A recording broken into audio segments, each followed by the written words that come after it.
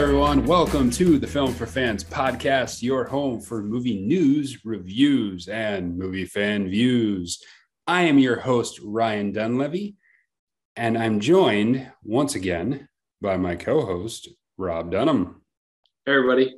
I'm in Virginia, and there are balls bouncing outside the door, so you might hear some balls slam into the wall. It's possible my children are throwing many inflatable balls down the stairs. So we'll do our best to keep that on the down low. Well, just remember, dodge, duck, dip, dive, and dodge. Yes. But hopefully they don't throw any wrenches, because I'm not as good at dodging them, even though they say that you should be able to dodge a wrench if you can dodge a ball. If you can dodge traffic, you can dodge a ball. True, but I don't know if I can dodge traffic either. I don't know about that either. All right. Maybe we should talk about – what do you think? What was that?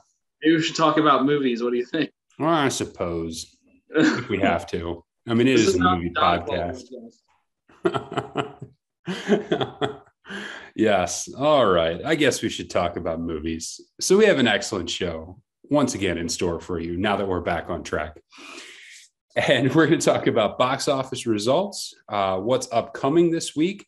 Of course, we will have to mention Christopher Nolan, our favorite topic of conversation, except for possibly Nicolas Cage. True. We will talk about movies that most exemplify New York and, of course, our watch list. All right, Rob, let's get on the box office results. So last week at the box office, to the surprise of nobody, Shang-Chi, once again, was number one.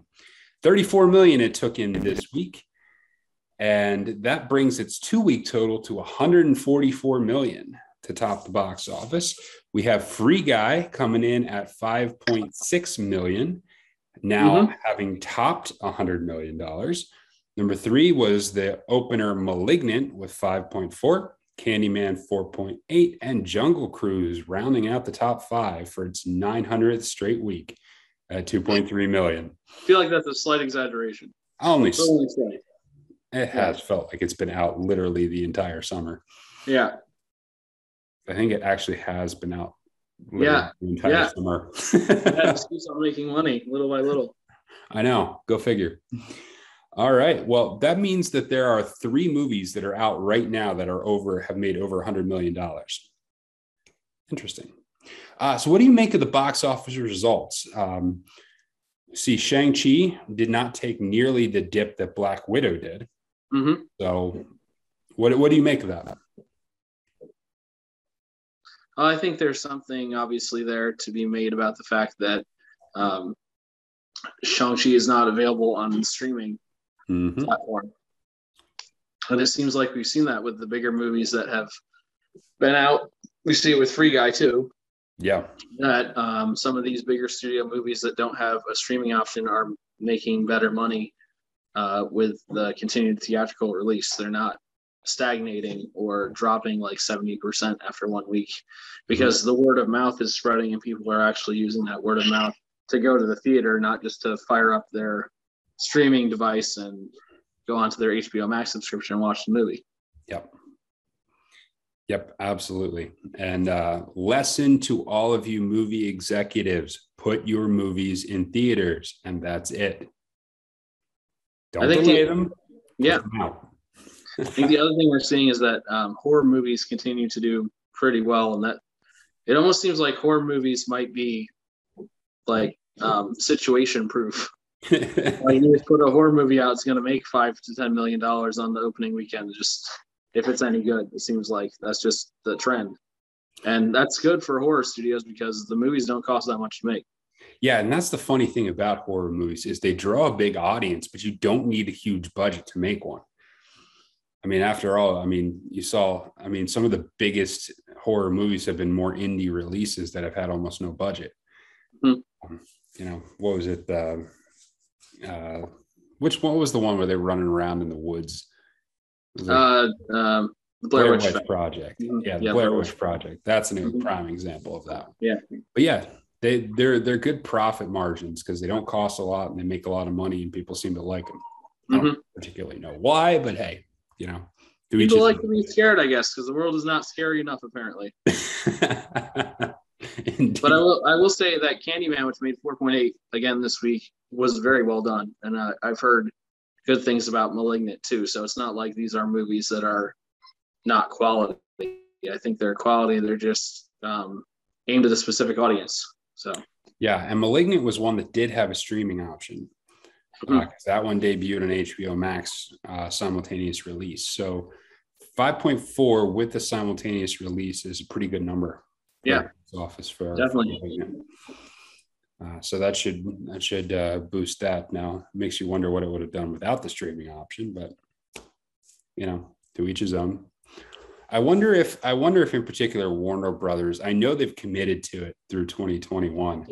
I wonder if they're not rethinking that a little bit. I wonder if they're not going to try and do something about that. Yeah. You wonder how much they might have rewritten the contracts or changed how the release is, organized with the directors and everyone involved. Yeah, but I guess we can. We'll get a little bit more into Warner Brothers, I think, with our later news story here. But that's anything else on the box office from last week? I just think it's we continue to see fairly positive results. I think that people are coming out to the movies. By no means is it back to pre-pandemic levels every week, but people are venturing out. There's more and more engagement and a wide variety of movies people are going to see. So it seems like there's some positive movement here. So it's exciting to see. Yeah, I'm looking forward to seeing what kind of numbers Bond pulls. Yeah. That will be fascinating to see. I bet it's going to have a big release. I bet it's going to be big. All right.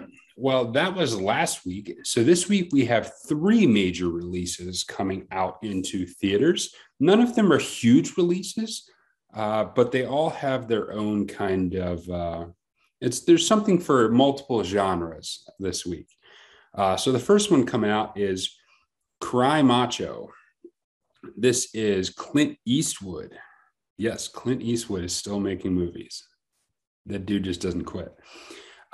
One-time rodeo star and washed-up horse breeder takes a job to bring a young man's son home and away from his alcoholic mom. On their journey, the horseman finds redemption through teaching the boy what it means to be a good man. So coming-of-age Western type story with Clint Eastwood, going back to some of his roots in the Westerns. So Gran Torino with horses. Yes. Basically. Clint Eastwood is doing Clint Eastwood things. Yes. Unsurprisingly. Not quite the same as Liam Neeson doing Liam Neeson things, but Yeah. Or Nicolas Cage just being an insane person. Yeah, well, that's guaranteed. Like there's no getting away from that. All right. The second one coming out is Blue Bayou. And this one stars Justin Chong and Alicia Vikander.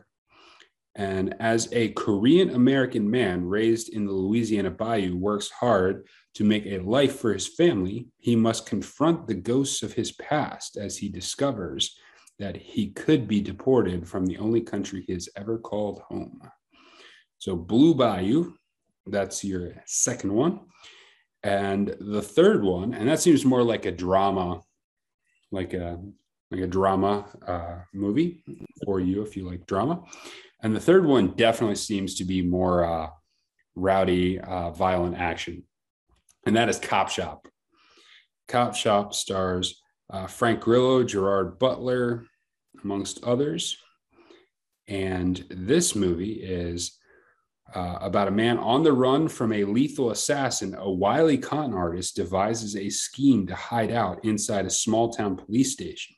But when the hitman turns up at the precinct, an unsuspecting rookie cop finds herself caught in the crosshairs. All right, Rob. Of the 3, what's your most intriguing one? I would say that of the 3, I'm most interested by Blue Bayou just because I really like Alicia Vikander as an actress. I think she's very talented. The story seems like an interesting one to me, and I generally prefer drama over action, so I think that's where I'm leaning. But I'm also interested by Cop Shop because I really like Gerard Butler as well. Mm-hmm. So it'll be interesting to see what he does because he's playing the bad guy in this movie, from what I take it, Hitman. So I like to see what Gerard Butler will do as well. Yeah, I'm intrigued by Cop Shop. I think there's a chance that if it's done right, if it's done well, this could be something of. I don't know if this is true, but I'm feeling a little bit of there was what was that movie Unknown a while back where there were a bunch of, it was a more of the indie unknown where there was a bunch of people who woke up with no memories and they're trying to figure out who's the good guy, who's the bad guy. They're locked in a room. You could do something cool like that with kind of a locked room mystery or even an Inside Man type thing, if it's done right, if it's done well. I don't know. So I'm intrigued by it, but I think I'm in the mood for a good, solid action movie. It's been a while since I've seen it. Mm-hmm. So I'm intrigued by Cop Shop. I might check that one out this week. All right. So that's the box office, what's coming out this week. Of course, if you haven't seen Shang-Chi, Free Guy, Malignant, Candyman, any of those, they are still out in theaters as well. Make sure you check them out in theaters. All right. One last news story, and it's a big one. The king of the directors has announced his new movie. According to us, at least. Well, because this is a Christopher Nolan podcast. Apparently. This is a Christopher Nolan fan podcast, yes. Also, given the clout he has, when studios come chasing after you for your next movie, your kingly status has been achieved. So yes, you have this article up to read these details because they're like insane to me. They are insane. Yes, we're going to cover some of the details on some of this stuff. But Christopher Nolan has a new movie, and it's going to be a biopic about Oppenheimer, which is fascinating. This is really interesting.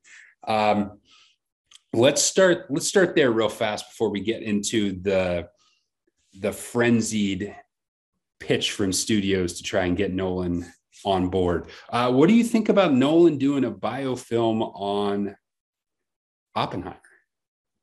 I think it's interesting. I don't think there's been many movies done about Robert Oppenheimer, and the one I can think of is Fat Man and Little Boy, which was a movie about the process that went into designing the H-bombs that were used in World War II.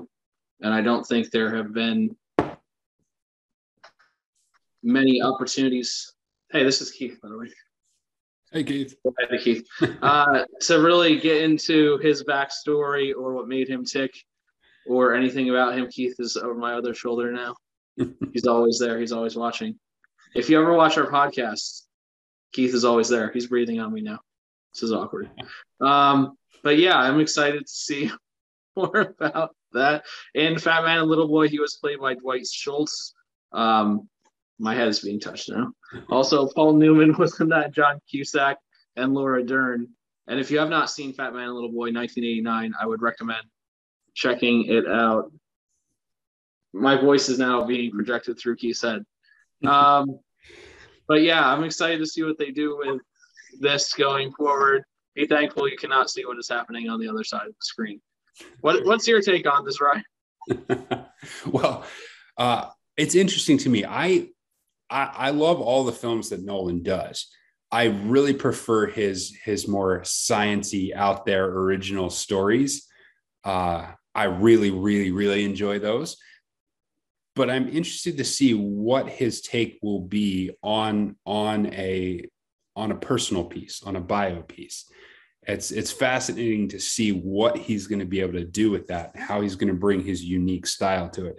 If you remember, with Dunkirk was a different one for him, and he brought his unique style through how he directed the timelines through that. So it will be fun to see what he does with it. Oppenheimer is, of course, an incredibly fascinating character who has an absolute wealth of information about him in terms of like places to go with the story. I mean, he is an incredibly intriguing character. So it will be fun to see what he does with it. All right. So now let's get to the details. So Christopher Nolan announced he's going to direct this film, and studios started lining up to try and woo him. Now, it's not known whether Warner Brothers was even attempted to get this film, but the first thing you have to realize is he has been with Warner Brothers for a long time. He's had a long working relationship with Warner Brothers.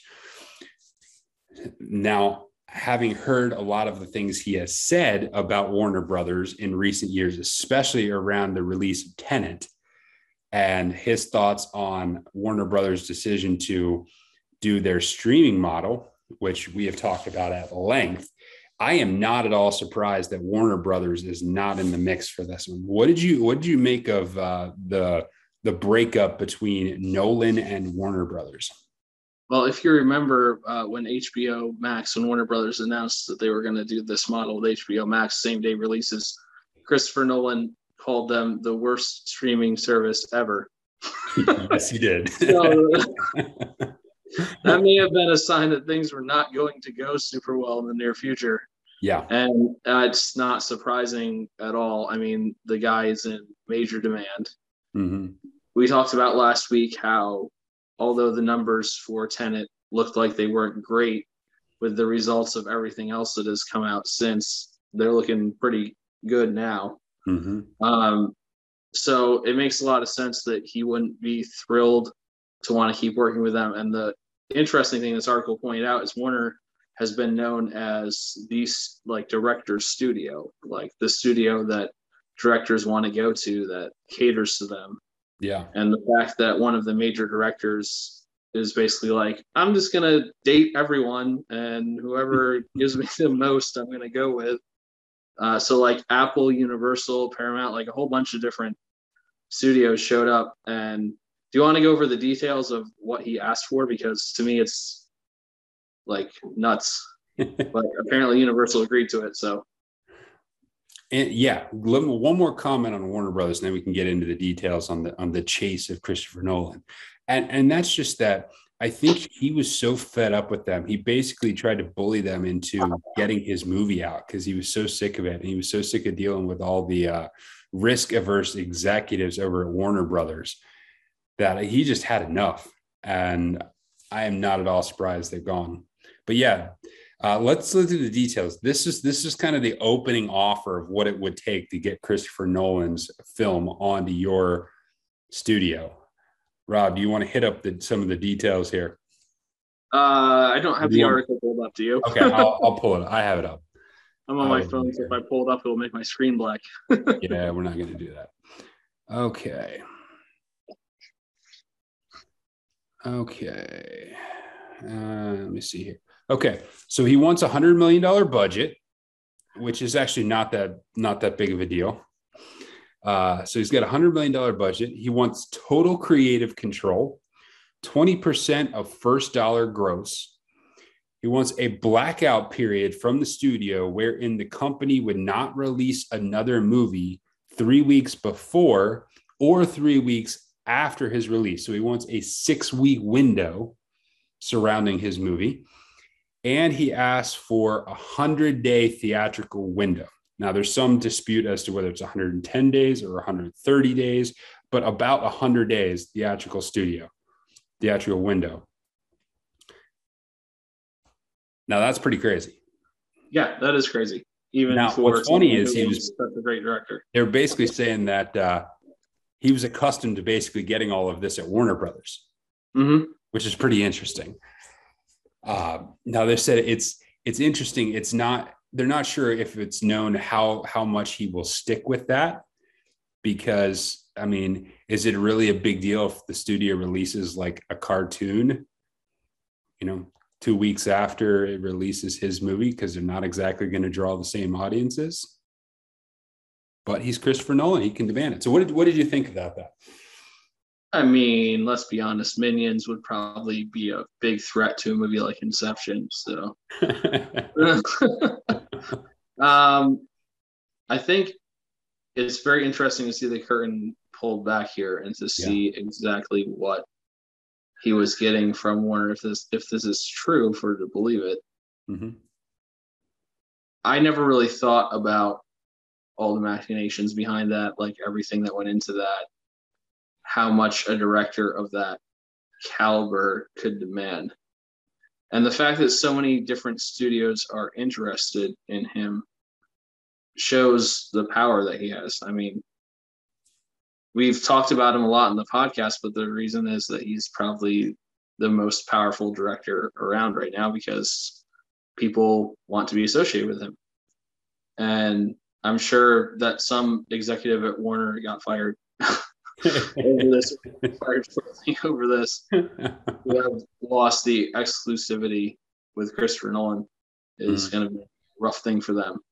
And it will be interesting to see if it's the same kind of tenor and feel with the movie that comes out on Universal. And like you said, he hasn't done much when it comes to historical period work. We've seen Dunkirk, but that's pretty much it. Everything else has been either mind-bending or sci-fi kind of feel.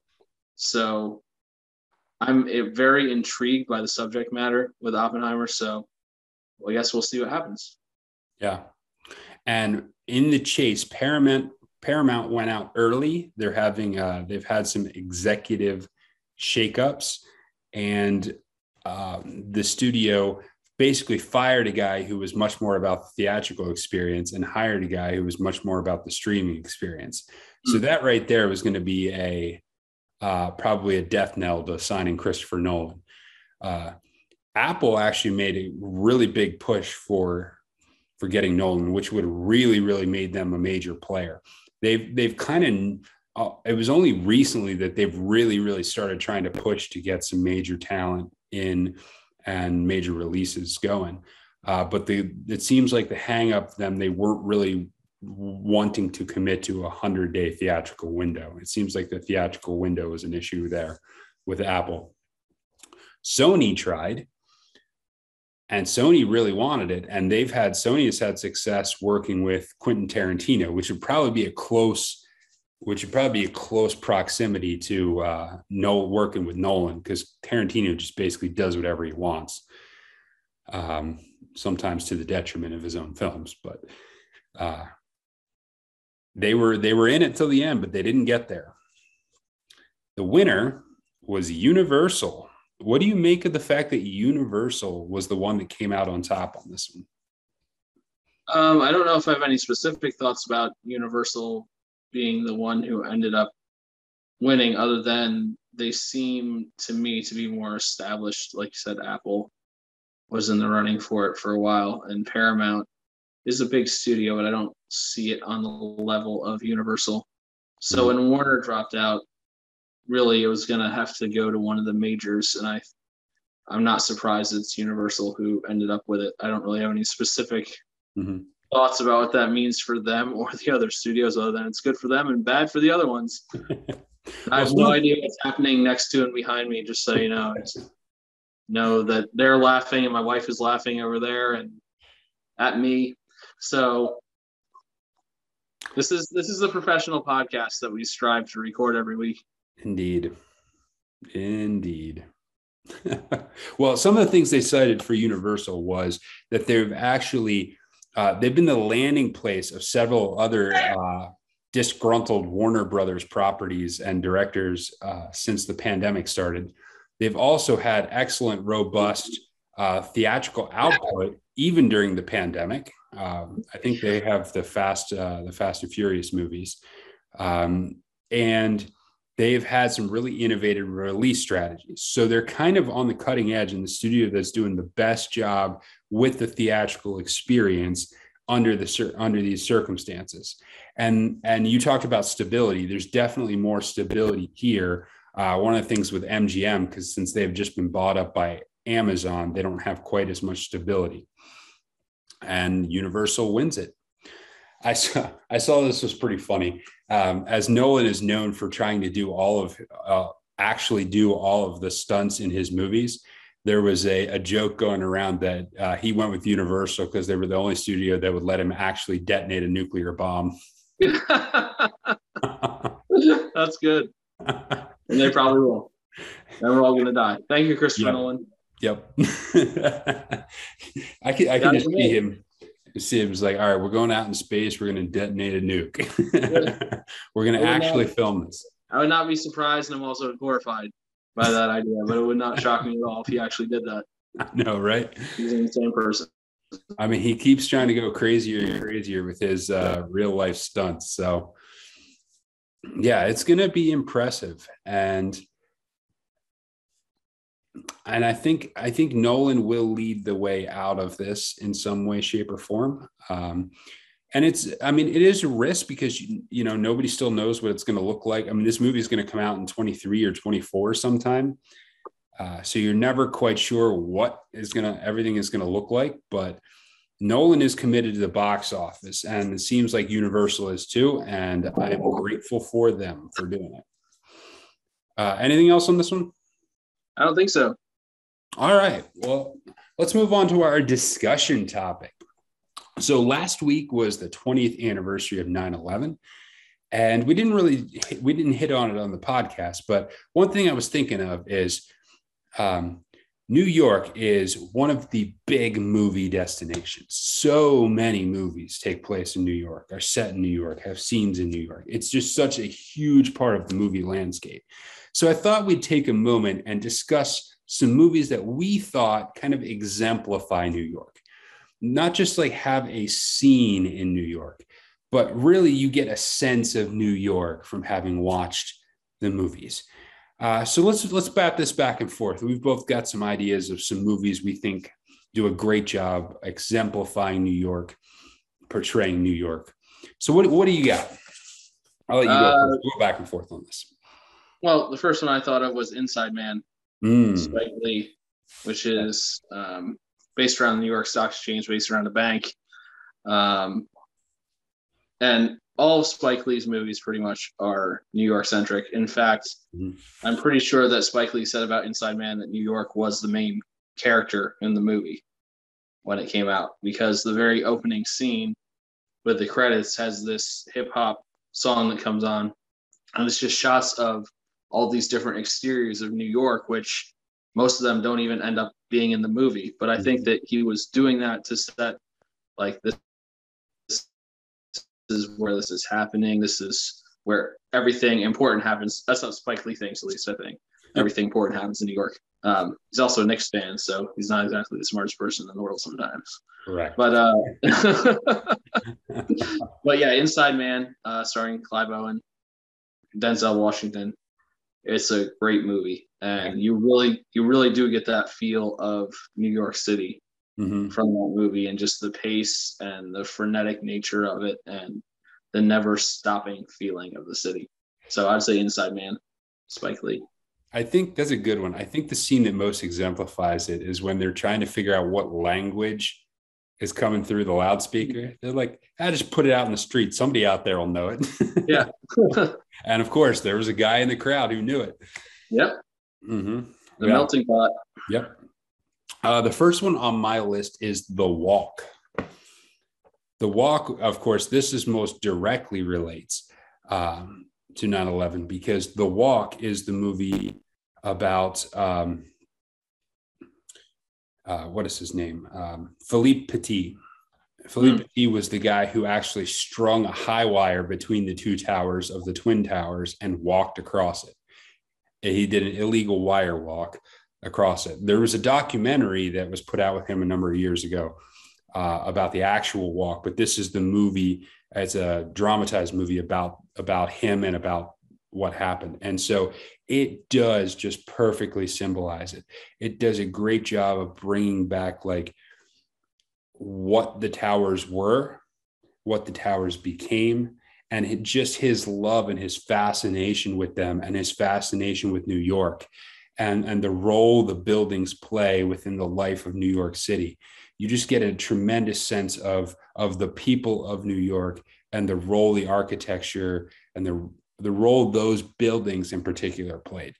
And so they're not super heavy-handed about the nostalgic aspect of it, but I think they really do hit on the point of what they meant to the city. And it's just a cool movie. It's a very cool movie, and it was shot exceptionally well by Robert Zemeckis. And I saw it in IMAX 3D, and you really did feel like you were on the edge of the buildings. I mean, if you have height issues, this will mess with you. Is that Joseph Gordon-Levitt? Remember that correctly? Mm-hmm. Yes. Yep, Joseph Gordon-Levitt. Really. Yeah, I would say that we didn't really talk about it, like you said last week, but with September 11th, just thinking about it, with the Twin Towers, they were the first thing I always saw when I went into New York. You could see them from New Jersey, first thing you always saw. And the first time I remember driving in when they were not there, it just felt empty. And I was on a choir tour at the time, and a bunch of my friends went down to check out the site. I couldn't even go because it was too much. Yeah. For me.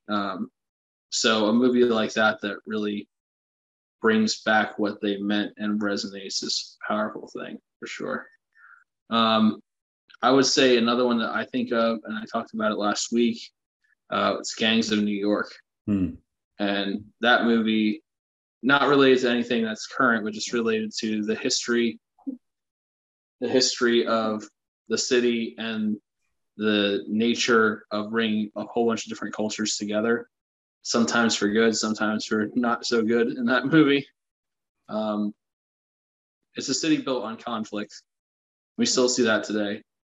But I think that movie really exemplifies it. And I love the end of the movie, how it shows it set in that time, then moving forward until there's the city there. And that everything is built on what those people did. So it's not exactly 100% historical, obviously, but there is a lot of history in the movie. And I love that movie. I love long drama. I love when people actually tell their story, and that movie, probably better than any I've seen, tells the story. And Daniel Day-Lewis is fantastic in that movie as Bill the Butcher.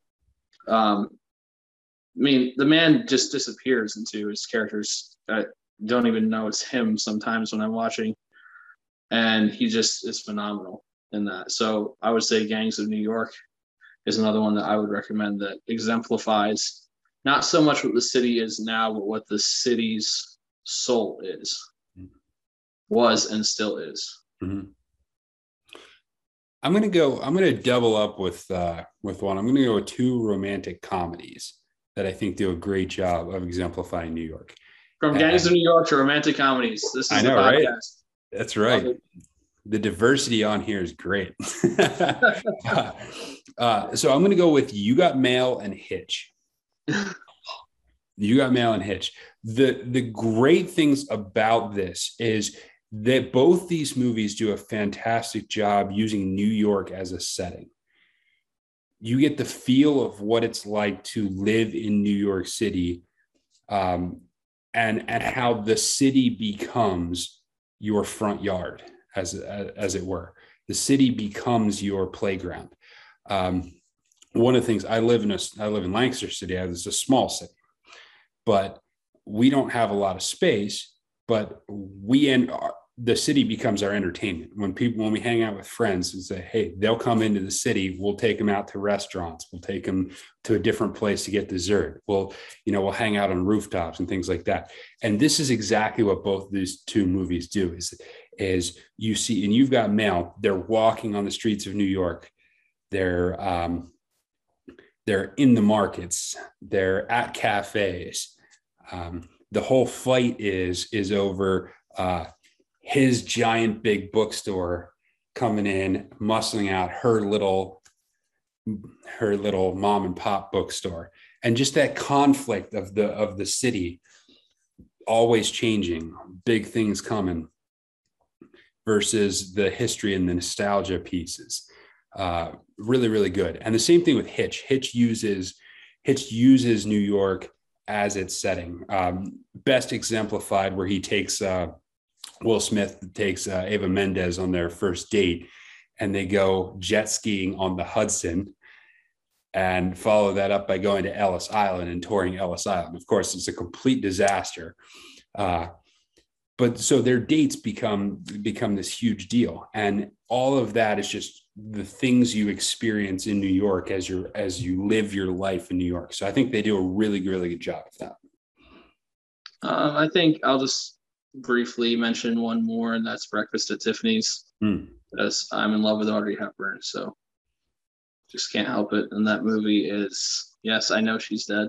That movie is the perfect example to me of her grace, and Tiffany's being the major lodestone it is in New York and so connected to the city.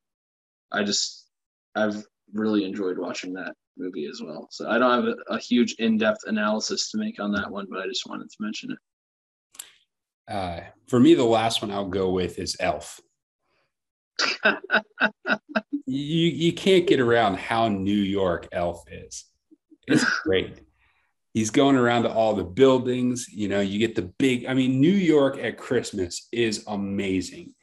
And to see all of that play out in Hitch and him interacting with all the characters, and you getting a feel for what's funny about it is they did some of these like Man on the Street style where he goes up and is interacting with people who don't know that he's acting. Mm-hmm. And it's just so New York. Their reactions are so New York, including like the red jogger suit Santa guy who wasn't a character. He was just literally a red jogger suit Santa guy that he was going up and messing with. I mean, it's just so New York. It's great. It gives you the lighter side of New York, the fun, the ability to poke fun at themselves at times is great.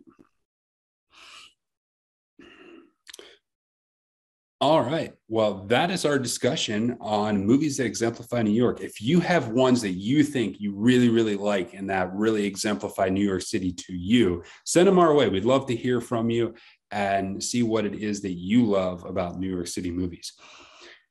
All right, let's move on to the watch list. Movies that we watched over the last week and a few thoughts on them. Rob, what'd you watch? Is it called Getting Even with Dad? Yes. It's called Getting Even with Dad. I watched it last night. That's a great one. I love that one. And Ted Danson. Yes. And Macaulay Culkin is dropped off at Ted Danson's doorstep. He's his son. Basically, like, you're going to take care of this kid now. Little does Macaulay Culkin's character know that Ted Danson is actively planning a robbery. Had gone to prison before for robbery. And the whole movie is him trying to get rid of this kid trying to get his dad to pay attention to him. And along the way, there's an undercover female cop who falls in love with Ted Danson's character. And it's a lot of 1990s corny comedy with a little kid. Mm-hmm. You know what you're getting. Macaulay Culkin is, what is it, like 11, 12, probably around then. And Ted Danson with hair, like lots of hair, like long hair, and a ponytail. Very strange, very uncomfortable. He also looked pretty jacked. It was weird. I'm not used to Ted Danson being like an attractive person. Maybe uncomfortable. But yeah, that's the movie that I watched this week. I didn't really watch a whole lot of other stuff because I had a lot of other stuff going on. Yeah, well, that was a good one. I really enjoyed that one as a kid. I think that was underrated. And that is on HBO Max in case you are interested in watching it yourself. Yeah, you should. It's got all the fun of a Macaulay Culkin kid film and actually some pretty decent heist type stuff. Mm-hmm. So yeah, you'll enjoy it. They need to make more movies. We've talked about this before. They need to make more movies like that. Yeah, lighthearted, family-oriented movie. Mm-hmm. Yeah, nowadays they're just like, I'll just put out a cartoon for kids. That'll be fine. All right. For me, I watched a number of movies this past week, partially because I spent a day or two homesick, so that allows for lots of movie watching. I watched The Thomas Crown Affair, the 1999 version. That's like my sister's favorite movie, so she's clapping. Well, it's actually quite a good movie, and it's an interesting, slightly different take on a heist movie. It does not spend nearly as much time on the mechanics of the heists and more about the game. It's more about the contest and the game and the intrigue, because basically the entire movie, Rene Russo knows that Pierce Brosnan did it. Pierce Brosnan knows that she knows that he did it. And they're just playing back and forth, playing coy with each other the entire time. And it's just a fascinating display of character-based acting. And the character interaction and their interplay between each other is what drives the story and drives the intrigue.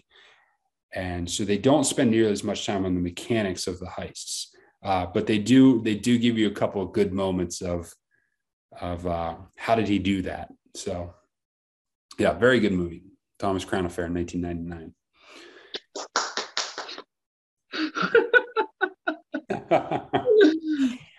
Fan. I watched, I'll just mention briefly, I watched The Wrath of Khan, Star Trek II, The Wrath of Khan. God! Like the face he makes when he says Khan is God.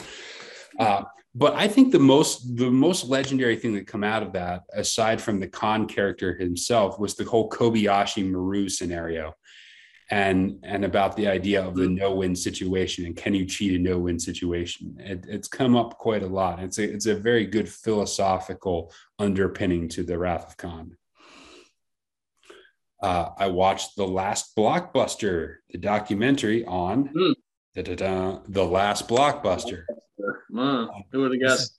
Yeah, this is a Netflix documentary. And I thought it was slightly self-serving because they spent a section on how Netflix did not kill Blockbuster. So I don't know if there was a little bit of self-serving interest there for them putting this out to say, hey, it wasn't entirely our fault. Netflix. It is fascinating that Netflix put out a documentary about Blockbuster. Netflix is holding this knife like, I don't know how I got this and why it has Blockbuster's blood on it. Weird. But I remember, they spend a brief moment talking about the whole revenue share thing, how Blockbuster was once an innovative company that actually, through their innovative strategies, actually pushed out all the mom and pop stores. And it goes into a little bit about why that happened. Because I remember that as a kid, like all the mom and pop stores just went away overnight. And it explains a little bit about that. This is Keith again. Yep. He's here now. How am I supposed to get my hand off you when you're laying on me? Anyway. The last one I watched, and I won't cover it. We've talked about this before, but I'll just mention something briefly about it. The last one I watched was The Rhythm Section. Good movie. I rewatched it because I just finished reading the book. And we talked a few weeks ago on the podcast about book conversions to movies. This one was particularly intriguing because they changed an awful lot between the book and the movie. And I was interested to find out that it was actually the original author who did the screenplay. But one of the reasons why it was so different was because the book came out in 1999 and the movie was put out in 2020. So there's a 21-year gap between the book and the movie. And a lot of stuff changed in that time frame. I mean, the book came out and the book talks about hijacking planes and using them for terrorism. So that landscape has clearly changed since 1999. Plus, as terrorism has evolved over the years, some of the things in there are very different.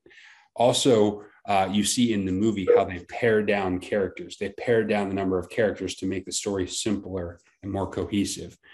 So whereas in the book, they have an entire organization she's working with. In the movie, it's one guy. And that's kind of how they do that with movies, is because you have less time to tell stories, everything has to get a little simpler. But I really do like the movie. And again, Blake Lively is excellent. All right, so we're going to close out the podcast today by giving you a recommendation.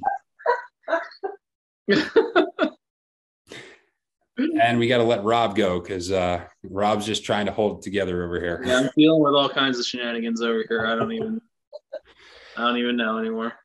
All right, so historical battle, movie, historical battle movie. Recommend a historical battle movie, Rob. Well, I'm going to recommend more than one because I'm just breaking all the rules. So, how about it? 1930, All Quiet on the Western Front. If you haven't watched it, watch it. It's black and white. I don't care if you're bored. It's classic for a reason. Looking at World War I and how the kids in Germany were fed propaganda that led them to go to battle and die for their country. It's a reminder, sobering reminder that can happen anywhere to anyone. So All Quiet on the Western Front, 1930. Another one I would recommend is Black Hawk Down, about soldiers in Mogadishu, which, much like Saving Private Ryan, has a whole bunch of appearances by a whole bunch of people who'd become much more famous later on down the road. So Black Hawk Down. And then honorable mention, which is not actually about a battle, but it's about the society around these things, is Swing Kids.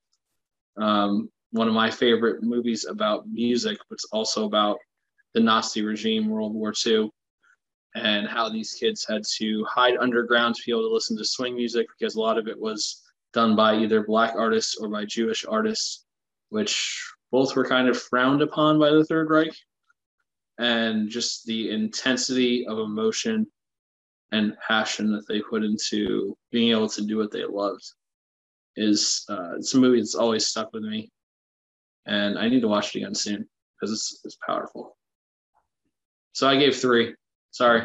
That's all right. I'm only giving 1, so. All right. Evens out. Averages to 2. So. Yeah. It'll average to 2. So that'll work. Yeah. There we go. Mine is a 2004 movie, Troy, starring Brad Pitt, Eric Bana, Orlando Bloom. And this is an adaptation of Homer's epic, The Odyssey. And this is an excellent movie. And one of the things I like most about it is the way they interweave the consequences of the act of falling in love with Helen of Troy and how that plays out amongst the royal family in Troy, in Troy, and everything that goes into play there. The acting is superb, and really the way that Brad Pitt's character, how that plays out is him being Achilles, and how he's basically ready to leave the battle, and then something happens and his nephew gets killed, and all of a sudden that changes the entire scope of the war. But it's fun to get to see the whole Trojan horse thing play out, because it's such a cliche of modern times, but just to actually watch where that originate and be able to see that. It's a classic film. And I think there was a number of great period pieces from the early 2000s. And this is one of the top ones, I would say. Sweet. All right. Well, that is the podcast. Thank you for tuning in to Film for Fans. And do us a favor, rate, subscribe, tell your friends, harass Rob about being distracted on the podcast. Any of those type of things are all fine. But until next time, enjoy the movies.